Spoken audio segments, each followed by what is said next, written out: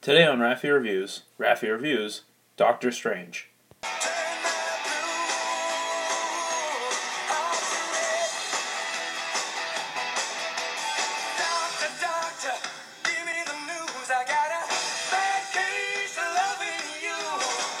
So, Doctor Strange, the newest Marvel film to hit the theaters. I was really excited when this film came out. It's the newest, I guess, introduction of a character since, like, Ant-Man. Um, Obviously, I think, like many other people, I had high expectations because of Civil War, and whether that's a good thing or a bad thing, we'll get into. But as far as how I'm going to go about reviewing this, I'm going to go by characters, the plot, the effects work, because I definitely want to talk about the effects, the impact on, what it means for the rest of the Marvel Universe, and finally we'll finish up with my final scoring of the film. Okay, so starting with Benedict Cumberbatch as Doctor Strange, uh, he was good. I liked Benedict Cumberbatch as Doctor Strange. In my experience, I haven't read a lot of Doctor Strange on his own. Most of what I know about the character came from Brian Michael Bendis' run on New Avengers, and I really like that version of Doctor Strange where he's kind of more of a mentor figure. It's very clear he's not a young buck of a hero. But in this movie, Benedict, his Doctor Strange is very muted in some sense. In the comics, it's kind of a big deal that Doctor Strange, before becoming a sorcerer, is this neurosurgeon, and he's very arrogant about it, kind of like Tony Stark. In fact, I would say, I would say Doctor Strange as a character did the whole arrogant thing before Tony Stark made it popular in the films. But in the movie, there's not too much of that, to be honest. There's a lot of characters saying Doctor Strange is arrogant and selfish, but in the very first couple of scenes with him on screen, we see that he's pretty selfless. He goes to help a patient without even asking if they can afford him, basically. In the comics, he has this concept that his hands save lives, and that if you can't afford his masterful work, he won't operate on you. And so it's about ego for him. But they don't really do that in this movie. Again, there's a lot of characters saying, "Oh, you're arrogant," or "Oh, it's all about you," or "Oh, you think you're the center of the universe." And I'll admit there are some points where that seems to be the case. There are parts in there where Cumberbatch, as Strange, gives off those personality cues of thinking it is about him when it's not. But I appreciate that he's clearly a grown character too. Not just in the sense that he has like whites on the side of his hair, but he just seems to be. He has a youthful humor, and that's probably the only thing youthful about his personality. He's a grown man. He knows his place in the world, and he kind of wants to hold on to that as much as he can. I know a lot of people, and I'm going to be saying this a lot, but some of the complaints I've heard are that when he when he starts becoming a sorcerer, he picks up on how to do things a little too quickly. I didn't really feel that. I thought that his learning curve was understandable. By the time he starts learning how to do magic, he's still not learning the big stuff. He's not shifting the entire world around him. He's just learning to kind of teleport.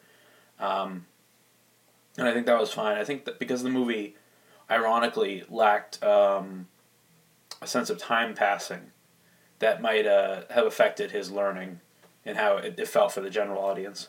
I really appreciate that by the end of the film, Doctor Strange isn't a Sorcerer Supreme. He's not ready to use the Eye of Agamotto. It's like, throughout the film, he's still developing as that character, and by the end, he's still not the Doctor Strange we know from the books. And I kind of like that, in a way. With a lot of films, I'm trying to think of a good example, maybe like Batman Begins or something. In a lot of superhero movies, there's this thing of, by the end of the film, the character has their costume, their personality, they know their powers. Kind of like the first Spider-Man movie by Sam Raimi. a lot of that was, by the end, he's got a costume, he's this character, he can do these things. It's like, that's really kind of a problem in some films, because when you do sequels and third installments in films, especially superhero movies, there's a pressure to introduce something new. Usually, they introduce a new villain, and that sometimes tests the character's morals. But with this, you leave potential open for... Sorry, I didn't put that on mute. But you leave the potential of expanding on the character in following films and showing a progression in what they can do.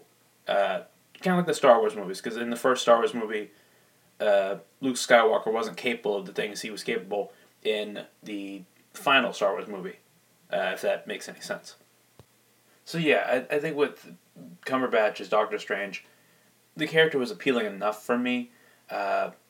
But something else you're going to hear a lot in this is, I liked what was there, but there was definitely room for more with the character, especially with the arrogance. I will say, there is something regarding his hands in this film that kind of brings up an issue with me, but I'll talk about that when we get to the plot. A few side notes. The cloak of levitation that he has, which is the cape he wears that allows him to fly. I know it's sentient in the comics. Here, it has a level of sentience that's very comedic. There's a part where Doctor Strange is crying in a mirror, and he pops the collar of the cloak up, because he's prepared to kick some butt, and then the cloak wipes off his tears, and he's telling it to stop. And it's funny. It's kind of like his version of Groot, if I had to compare it to any kind of character. Expect pop figures of just the cloak. But I also want to say that the Eye of Agamotto in this movie, I think, is used to very good effect because it is the time gem of the Infinity Gem. So if you're following these Marvel movies and keeping up with the Infinity Gems, this is where the time gem is. And I think it's a good place for it to be. Someone had to get the time gem item.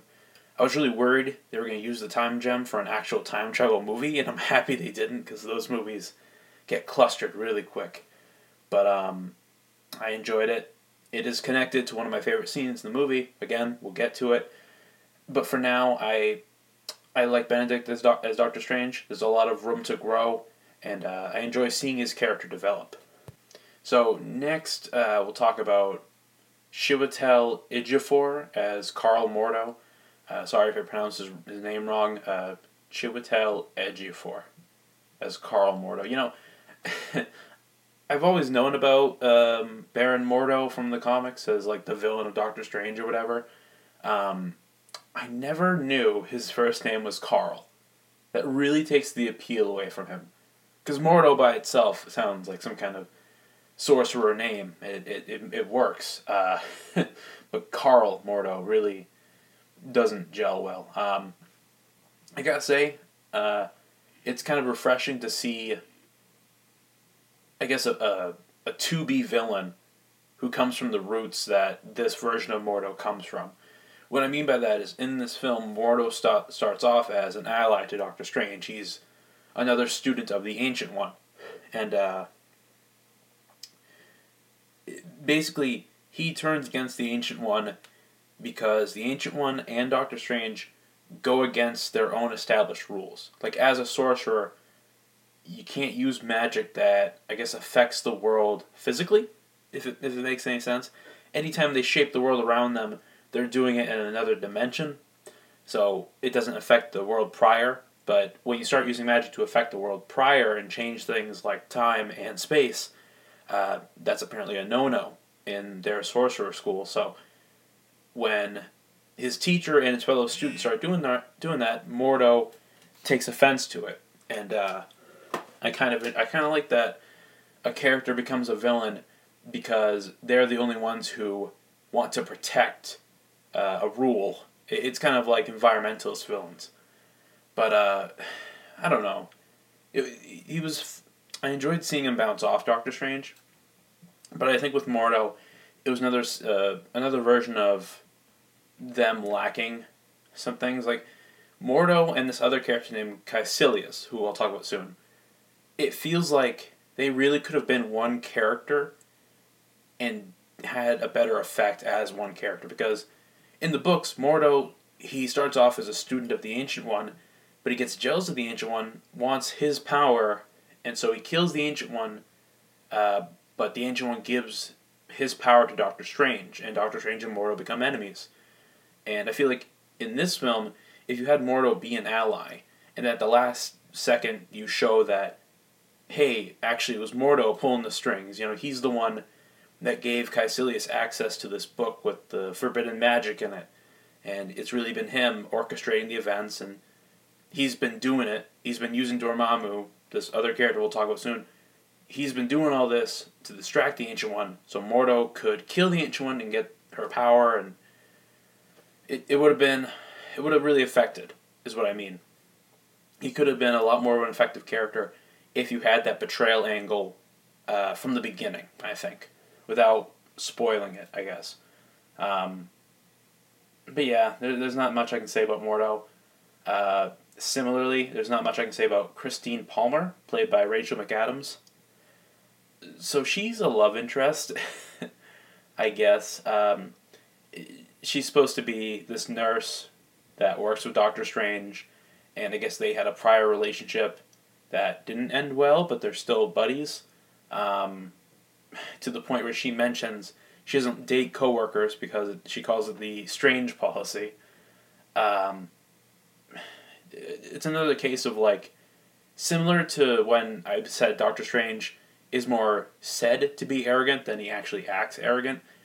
This is the same thing, because Christine is supposedly in love with Doctor Strange and they've had good times together, but that's all we hear. We hear that they had a prior relationship, but we don't really see them interact like two lovers would. So it doesn't convince me of anything. You can tell me over and over again, yeah, these two people used to date, but unless I see it, unless I see some indication of it, I can't really attach to it. But I feel in this story, she's not really meant to be the character you expect Doctor Strange to go back to. I appreciate that she's not a damsel in the film. I appreciate that in the moment when she and Doctor Strange, when he's a sorcerer, they have a chance to get back together and they don't. And I appreciate that hesitance. Okay, so Mads Mikkelsen as Caecilius. I forgot to talk about Wong Lee's in after. Caecilius is the villain of the film, based off a villain that only appeared in one issue in Doctor Strange. Okay. He's a villain that seemingly has good intentions. And that's, again, pretty refreshing. His goal in this film is to destroy these three magic, I guess, pillars you can call them. They're called, what do they call them? They call them sanctums. And basically there are these three buildings that if they're destroyed, this multi-dimensional god named Dormammu can envelop our world with his dimension, which is called the Dark Dimension. And Caecilius knows from this book that he stole that in the Dark Dimension there is no time, which means if our reality is inside the Dark Dimension, there's no time and no one will die from age, and no one will change, and everyone will be safe. And basically he's doing this because, as we were told, Caecilius apparently lost, in quotations, everything. And so he came to the Ancient One seeking peace when all he did was find an answer to fix whatever happened to him. And it's getting really irritating, but it's another thing of okay, we're told this guy lost everything, and that's why his motives are to encapsulate the Earth, to never move forward, and to always be stuck in one time period. That would be a good motivation if we knew more about this guy. We're told he lost everything, but the opening scene of the movie is Caecilius and his followers going into the library at the temple where all the magic stuff happens, and cutting off this librarian's head and taking a book. If the opening scene was him losing his family or something, and that's why he becomes a bad guy and goes after Dormammu and tries to make the Dark Dimension envelop Earth, then it'd be fine. But like, because we're only told of his motivations and we don't see why he is the way he is, he falls into a stereotype of that traitor student. And again, Caecilius feels like at one point he could have been part of Mordo. Not literally, I just mean like their characters felt like the circles were one and the same, you know what I mean? Um, I don't know. Caecilius wasn't an interesting villain at all. I didn't feel like swept up by him. And it's funny because from what I've heard, Mads Mikkelsen is a terrific actor, and I've seen some of his stuff, so I know he's a good actor. But with this, he felt very deadpan. There was no hamming it up. You know, it's like he had a chance to make a personality out of an otherwise forgettable character. But similar to the character in the comics, Mads doesn't put up much of a performance and otherwise leaves this character in the dust. But the other supporting character I forgot to mention was Benedict Wong as Wong, which is funny for many reasons, obviously. So in the comics, Wong is like Doctor Strange's servant, and he's a pretty predominant Asian character. In this, Benedict Wong, or I keep referring one to the other because of Wong, but in this, Wong is, he's like the new librarian after the first guy gets his head cut off.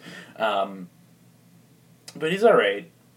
He has a good, it's like, Wong is funny because he doesn't find anything funny. He's one of those characters.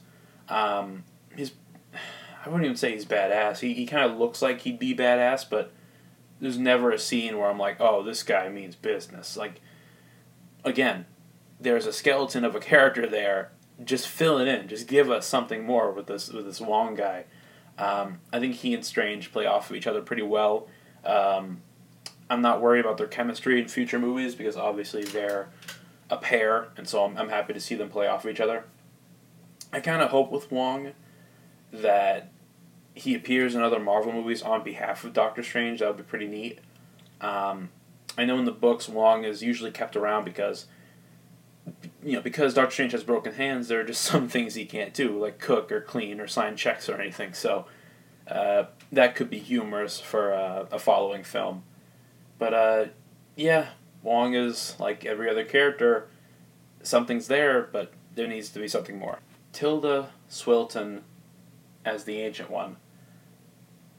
This is tough because I like the Ancient One in this film, even though I know it's not the same as the one in the books. And I'm not entirely opposed to liking a character even if they're vaguely different from the book. In Civil War, they did a different version of Baron Zemo. I loved Baron Zemo in Civil War. Other examples insert here, whatever. But I really like the Ancient One in this film by Tilda, and it's tough because in the comics, the Ancient One is like this old man who's like really stubborn and like he's obviously done some things that wouldn't convince you that he's a good person. Like he's kind of like the magic equivalent to Nick Fury. But here, this Tilda Swinton version of the Ancient One, she's really charming and fun, and I really find her to be like one of the warmest characters in the MCU. It's really interesting to me. With so many times in these films, you get a mentor character or a sage character who is really like nice and warm the same way Tilda Swinton as the Ancient One is, but like I think it just might be how she looks and how she bounces off of Doctor Strange, who obviously is told, we're told that he's arrogant, but like because he is kind of arrogant, he is kind of deadpan. It's nice to see this character who's just like, I'm still gonna be really nice to you because I know some shit that you don't, and like the scenes where she shows what she knows and what she can do is really impressive because she does all this stuff and she still keeps that open, like that warm, open mentor mentality. The other thing about it is that with these sage characters in these movies, these unbreakable mentors, they're given this appearance to where they're perfect, and so when they die, it's supposed to be important. Uncle Ben, perfect example. when have you ever seen Uncle Ben at a point where you don't think he's a good character? You know, this is not the guy you want to meet. Like, there's never that point. With the Ancient One, they show weakness in her.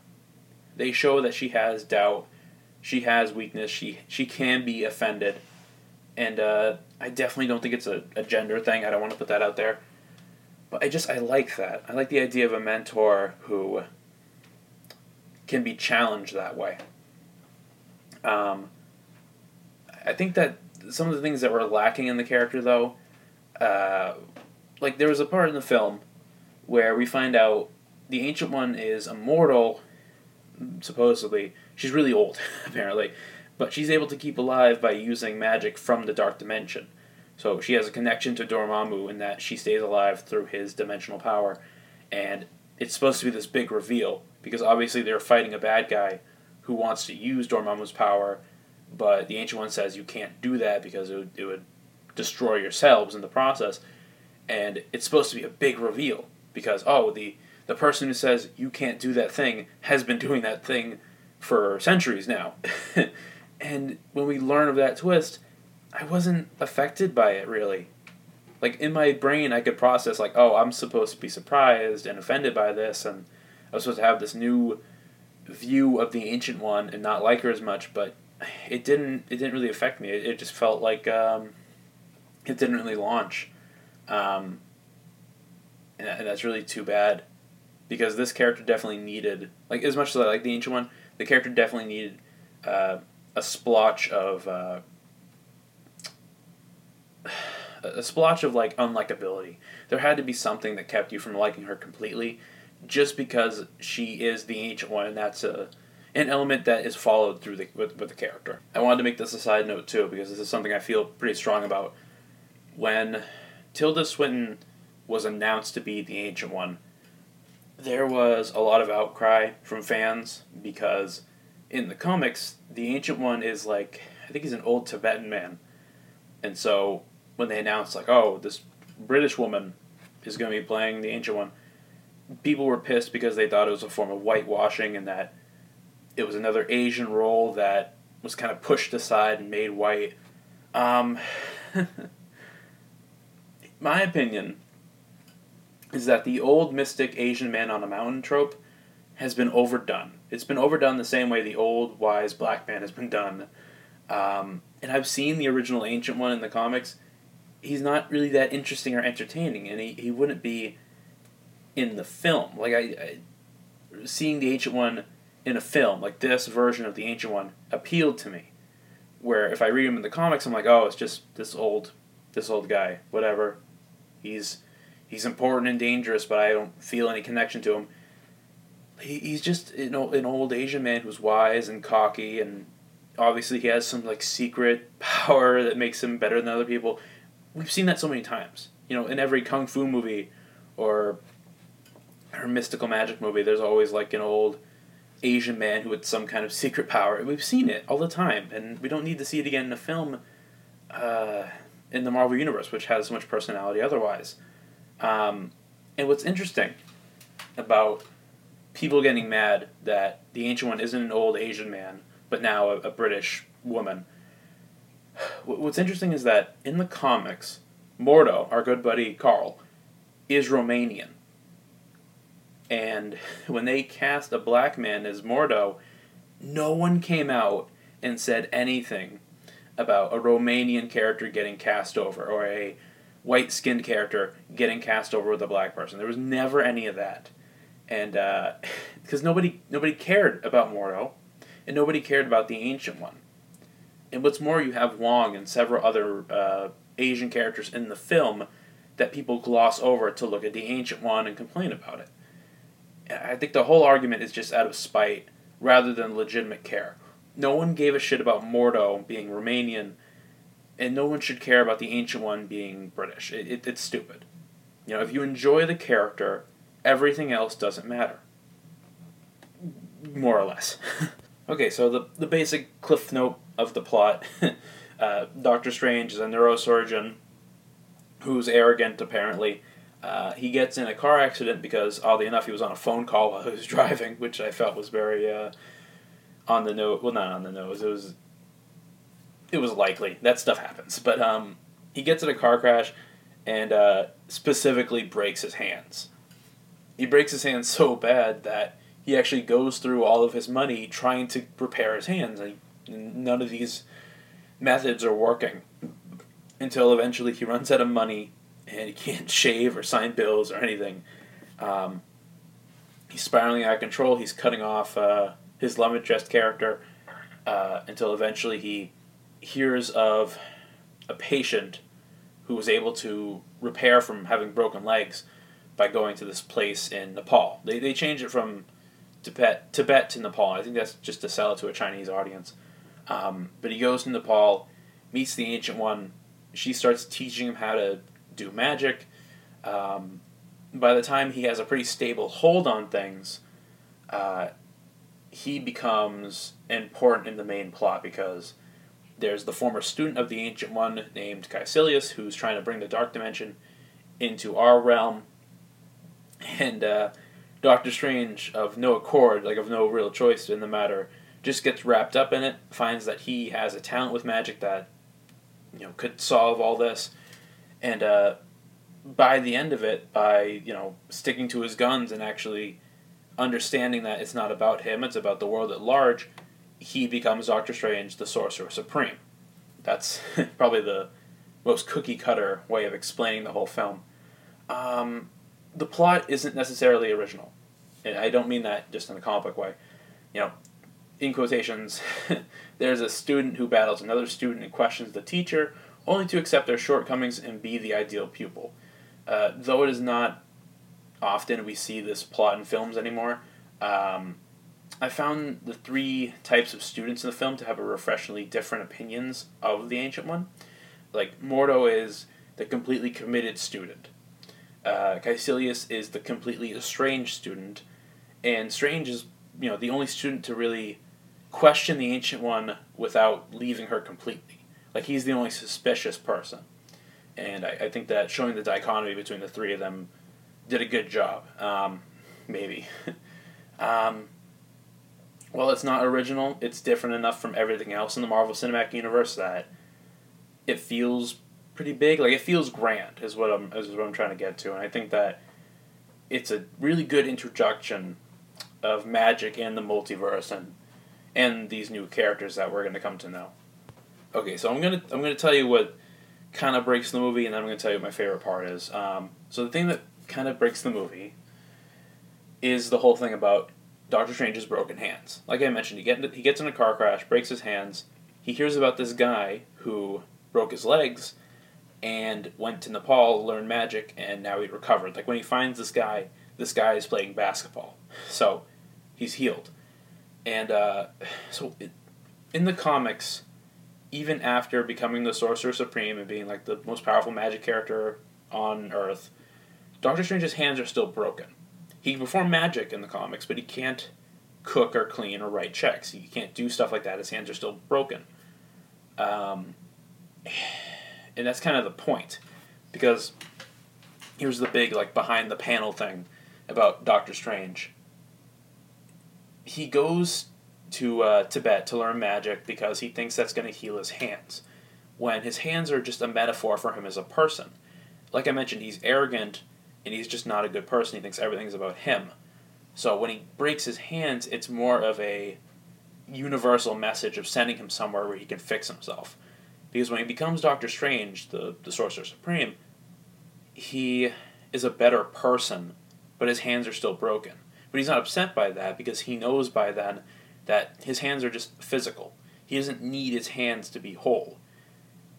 He's recognized that I became a sorcerer and I'm the person I am now because spiritually I am fixed. Physically I'm not fixed, but that's not the point. If I held on to the physical, I wouldn't be who I am now. And so I'm totally fine with my hands being broken the way they are because the rest of me, in the inside, is fixed. And I really like that message about the character. This film doesn't really do that. What they do instead is that they show this guy who can walk around even though his legs were broken, and he basically tells Strange, I learned how to be at inner peace, and I learned mysticism, and my body physically repaired itself. Like magic changed my body's biology or something. And the Ancient One says something similar to where, like, what if I could tell you you could change how your body works through magic or whatever. And then, like, Doctor Strange stays there because he thinks magic's going to fix his hands, but he starts learning everything else about magic aside from, like, fixing his wounds or whatever. There's never a point in the film where he goes, like, so when am I going to fix my hands? It's kind of like he drops off that at some point. Like, we know he's there for that, but he doesn't say anything about it. By the end of the film, his hands are still broken, they're still shaking, and I know people, I don't want to say names, but someone whose opinion I respect a lot saw that as a problem. I think the fact that his hands are broken are supposed to be a metaphor for him, because, like, they establish that magic can heal your wounds in this film universe. And so you would think by the end of the film he could heal his hands. But I think it's a matter of him holding on to the physical. Like, the reason this guy before could fix his legs is because he probably saw that it's not about his physical body, it's about who he is on the inside.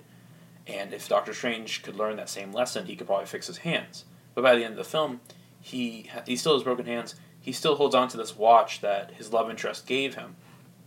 And so I think that's supposed to be the takeaway. As long as Doctor Strange holds on to the physical world and things he had before, he will not be physically fixed. And that's the best way I can look at it. Often in, like, media, when you see, like, the stereotypical monk character, they leave behind everything they had before. They leave behind their material life in return for inner peace. And I feel like Doctor Strange in concept follows that same thing. Doctor Strange in the film hasn't let go of his material life, and so he cannot be fully healed. And I think that's the point. I think the reason it doesn't work as well is because we don't get a lot of explanation to it. A lot of that is up to interpretation, and I think that in this kind of film that is so heavy on Doctor Strange's hands, you kind of need someone to say that out loud. You need Wong or someone to say, your hands won't be fixed until you let go of everything before. Okay, so my favorite thing about the film, my favorite part or whatever, it's at the end where Doctor Strange has this final confrontation with Dormammu. And like I said, in the Dark Dimension there is no time. And so when Doctor Strange remembers that and he figures it out, he comes to this idea where if he goes into the Dark Dimension, he can use the Eye of Agamotto, which again is the time gem. It affects time, to bring time into the Dark Dimension and kind of torment Dormammu with it. Because Dormammu doesn't know what time is because he never left that dimension. And, like, what he does is Doctor Strange uses the time gem to repeat a single moment. And it's a moment when he goes to Dormammu offering a bargain, and Dormammu just straight up kills him because he's immortal and Dormammu is a god. And Dormammu actually kills Doctor Strange, which is supposed to be like, oh my gosh moment, but then you see that moment repeated, and eventually Dormammu starts catching on, and Doctor Strange says to him, because there's no time here, I don't have to worry about messing up a time stream, and so what I've done is encapsulate this moment. So you and I will be having this conversation over and over again. You will kill me, but I will come back, and you will kill me again.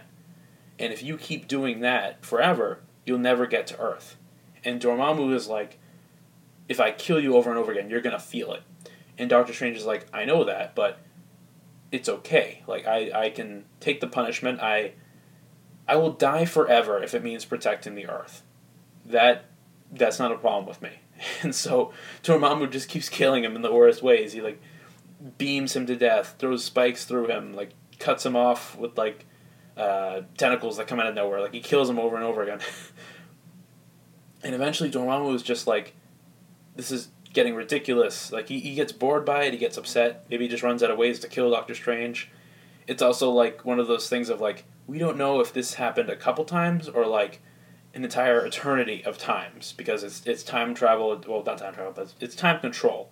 So this moment where he kills Doctor Strange could be happening 1,000 times over, and we wouldn't know.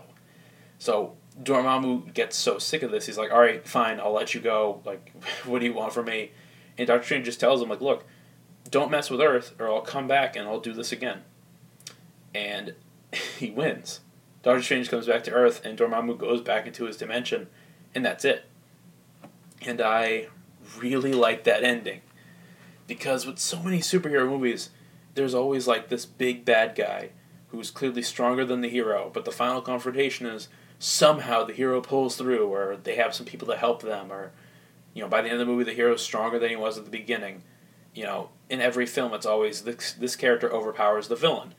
This film is different. They actually outsmart the villain. It would have been so easy to have Doctor Strange just like fight this god and like win for no reason. But they actually scale it. They actually consider the fact that Dormammu is a god. More than a god than like Thor, because Dormammu actually controls an entire realm of his own. And like Strange can't beat Dormammu. He can't even make a dent in Dormammu. But what he can do is outthink Dormammu and use his own human intuition, his own knowledge of how the actual world works against Dormammu. And it shows that like no matter how powerful you are, you can't really beat the unknown. And I really enjoy that with a hero doing it instead of a villain. So I just really appreciate that ending. It's really one of my favorite parts of the film because it does something new with the hero-villain concept. So imagine watching all the good parts of Inception through a kaleidoscope. And that's kind of a fix of what the effects are in this film. The effects in Doctor Strange are unlike anything else I've really seen in a movie. I think it's a real pinnacle of what films can do with their effects now. The effects were done by Luma Pictures and Industrial Light and Magic. I've heard about the Industrial Light and Magic in movies, but it was amazing watching this movie. Like the way the characters folded the earth and made like these... It's kind of like a deck of cards thing. Like if you lay out a hand of cards and they flap over each other like that, it's like that but applied to the world. It's crazy. You have to... If you've seen trailers, that's what I'm talking about. Like, it looks that good throughout the movie. There's other effect work. There's like, in the beginning, maybe like at the end of the first half, the Ancient One basically sends Doctor Strange on a drug chip and shows him all these multiple dimensions. And it's freaky and it's cool. Like, there's a part where Doctor Strange is in a dimension full of just, like, hands growing out of nowhere. And he looks at his own hand, and on the tip of his fingers start growing, and those fingers grow into other hands. And then the hands envelop Doctor Strange, but you pull out and the hands make the shape of his face, and that's a transition into another thing. And it's amazing to watch. It's really cool. I didn't see it in IMAX or 3D, but if I see the movie again, I definitely want to. It was really cool to see it, and I really want to see it again in that effect. The magic was pretty cool. I think the magic had the... good details on them. It could have been super easy to like phony the magic, but it looks really good. The hand motions were good too. I know Benedict actually studied Doctor Strange comics to make sure he got the character and the movements right, and I could see that in his version of the character. Admittedly, there was a bit more use of the world shifting than any other magic, and I think it's because they wanted to use that effect a lot and have scenes of like characters running on ceilings and stuff. Like, that's cool. I can only imagine like being there for those scenes and seeing these sets like shift into different directions and everything, like rotate and all that. That's really cool, but they use it a lot. Even like the actual like fighting magic, there's a lot of like shields and blade creation. What I mean is the magic is like a lot of conjuring, but no like lightning or fireballs or like typical magic stuff like that. Like, when you're thinking of magic, there's a lot you can do with that, and I feel it, much like the characters, they had something there for magic, but they didn't go the whole 9 yards. But for what they did have with magic, I was impressed. I liked it. I'm looking forward to see if maybe more creative writers and directors could maybe expand on magic and show all the other abilities it has. Because they show like weapon conjuring, teleportation, like just some of that stuff. And it looks good. I know when Doctor Strange conjures the Crimson Bands of Cyttorak, they don't call them that, but that's what they are on the books. It looks good, and I like the effects for that. So they're good. The effects are... like the magic effects are okay.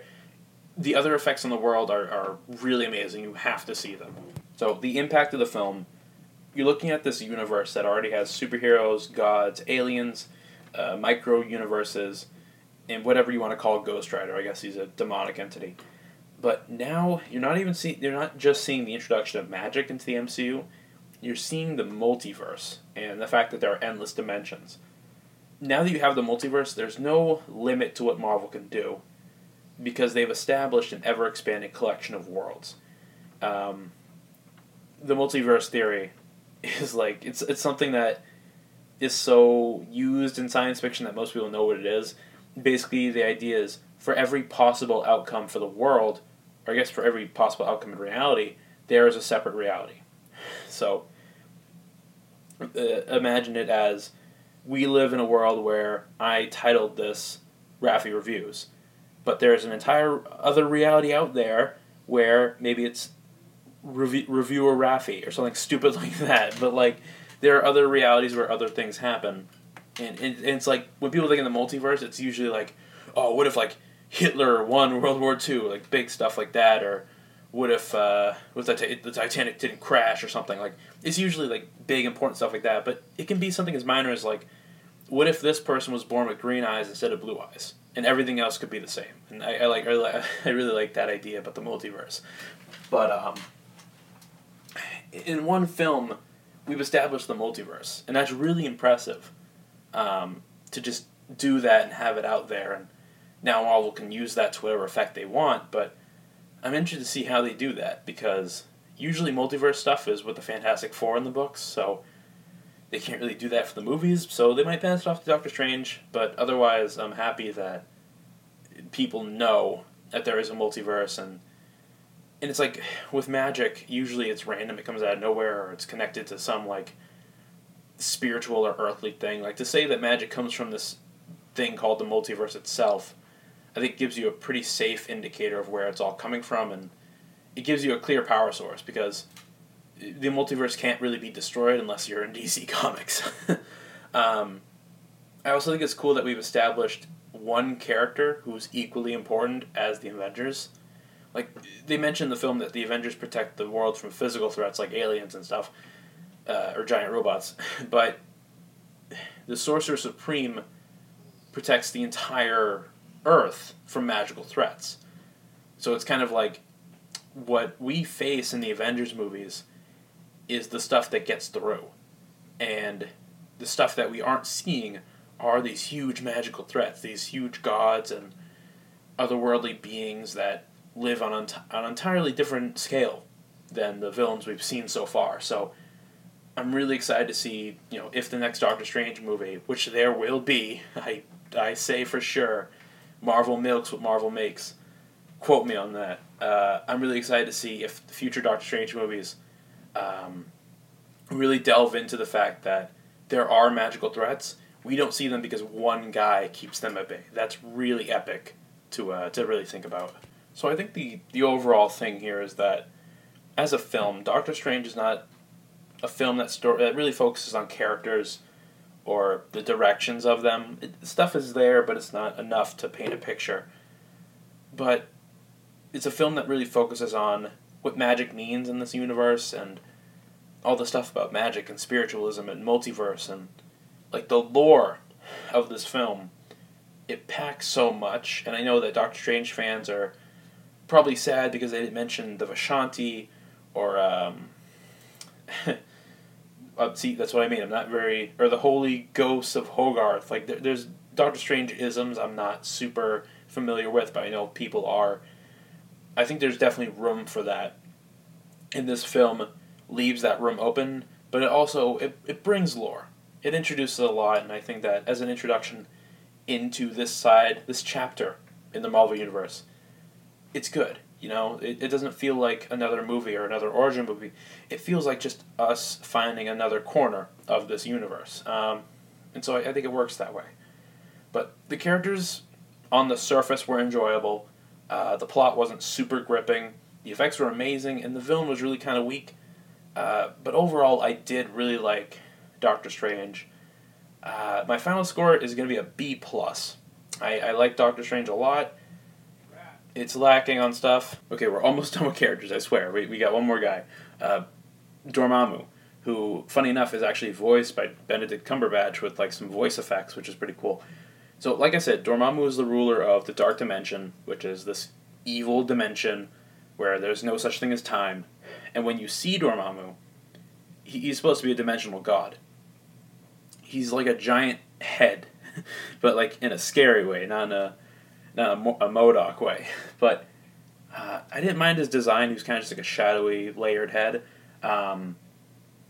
In the comics, Dormammu's like main body is like this fiery headed guy. Maybe you saw him in like Marvel vs. Capcom, but I don't mind that we don't get the fiery headed Dormammu because I feel like too close to Ghost Rider, people might confuse the two of them or relate them in some way. And we're obviously going to see him in other movies, so we're probably going to see his actual body in other movies. Like when it comes to God characters, most of the time they have different forms, so I think that it's not really a loss that he isn't that firehead. Like, I just don't want anyone complaining, like, oh, he doesn't look how he looks in the book. I don't want that. In this Doctor Strange movie, every other character looks pretty close to what they are in the book, so I don't want to, start complaining now. But I'm excited that, like, we'll get to his scene later, because I really do want to talk about his big scene at the end. Yeah, it was lacking on villains. It was lacking a bit on characters in general. The effects were really the thing that got me, and overall, I give it a B+. That's a solid score for this kind of movie. So there it is. I definitely suggest going and seeing it. I'm probably going to see it a second time. Go check out Doctor Strange. It's still in theaters. If you're a Marvel fan, you're going to love it. If you're a fan of magic, you're going to love it. If you want to see just how far movie effects have come, go see this movie. Maybe not in 3D if you have like stomach problems. But thank you guys for listening. I hope you enjoyed the review, and have a great one. I hope you enjoyed today's episode. Go to panelbar.blogspot.com to follow all the latest posts. Check out the Panel Bar on panelbar.podbean.com to follow all of our podcast shows, and follow us on Facebook, Twitter, and Tumblr. The Panel Bar is also on YouTube, and we're on iTunes, so you can follow us there. Be sure to follow up, and thank you all for listening. Have a good one.